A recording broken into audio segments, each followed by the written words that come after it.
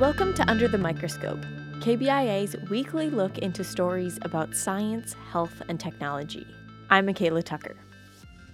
Research shows that the Earth's warming climate can have a massive impact on many parts of the ecosystem, from the ocean down to the tiny bee.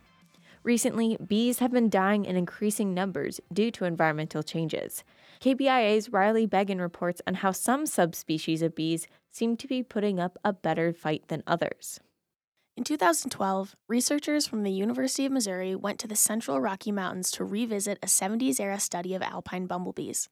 Specifically, the study measured the bees' tongue lengths, which help pollinate wild plants. Essentially, what we're looking at is how bees have adapted to the pressures that are caused by climate change in the last 50 years. That's Candace Galen, one of the group's lead researchers and a professor of biological sciences at MU. We found a very surprising result, and that was that the foraging characteristics of bees, and especially the length of their proboscis, or what we would call their tongue, has decreased by about 25% over the last 40 years, and that was quite surprising.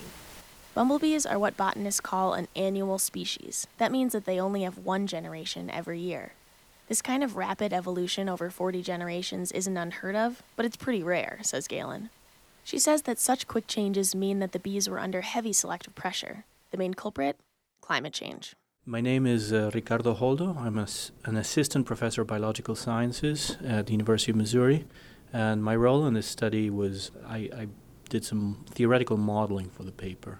This was just a piece of the paper that attempted to try to understand what some of the trade-offs are between being a long-tongued specialist bee and a short-tongued generalist bee. Dr. Holdo's models traced how bees were adapting to changes in their main source of food, wildflower nectar.